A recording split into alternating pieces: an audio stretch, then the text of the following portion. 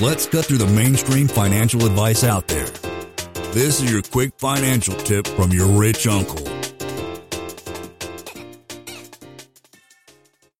If you could define house hacking for us, and we'll get into your little twist on house hacking, because I think when people hear it, it can mean a lot of things. Yeah, so I really look at house hacking as just making a slightly different choice for your housing. All the way back to, a lot of folks have read that Rich Dad, Poor Dad book that basically says your house is a liability, not an asset.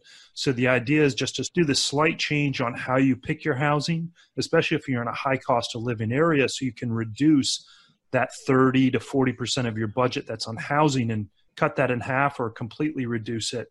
And then the idea with house hacking is I define it as these 6 styles of house hacking. There's the room rental style house hacking, where you buy a big house, you rent out the rooms. That's great when you're just getting out of college. And then there's the sort of live and flip, where you'll live in the house for a year or two while you're renovating it, then you sell it. That's a lot of work. It's not great for a family. And then those couple other styles are this sort of income suite, where you convert a basement, or you have a mother-in-law suite. You have an accessory dwelling unit like a pool house that you can rent out, or a garage apartment. You have this sort of small multifamily, and then you have a work-provided housing. And then the idea is with all those different styles, you can rent out to long-term tenants, you can rent out to short-term tenants like Airbnb, VRBO, or you can do midterm sort of rentals where you rent to corporate housing or traveling nurses. And the idea is you pick the model that's best for you and pick the type of tenant base that you want, and it lets you reduce your housing costs. And my first 2 house hacks were that room rental style. My third and fourth house hack were this sort of more luxury house hack, where we bought this small multifamily property and really created these high-end apartments for it. And I'm happy to dig in more to that style of house hacking if you want. Yeah, when you did that style, the more higher end one, was that a short term or a long term, the way you did it? Yeah, we did a little bit of both. So when we moved to New Orleans about 4 years ago, we rented an apartment right away because we wanted to start looking for real estate and to do a house hack. And what we found was this old 1920s corner store property that was in really bad shape. It had broken sewer lines. It needed a new roof. It had knob and tube wiring. And what we did is we gutted it to the studs and we converted it to 3 high-end apartments.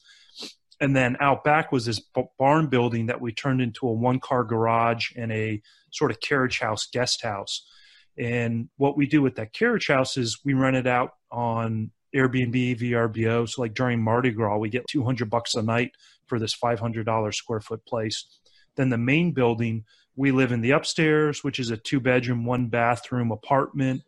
And a lot of folks, when they think of house hacking, is you really got to sacrifice on creature comforts.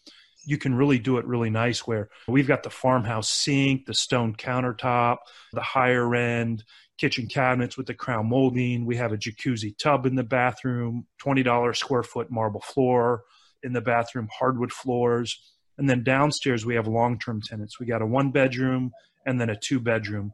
And the really basic idea of it is those downstairs tenants cover our mortgage and a little bit of the taxes and the insurance for the property.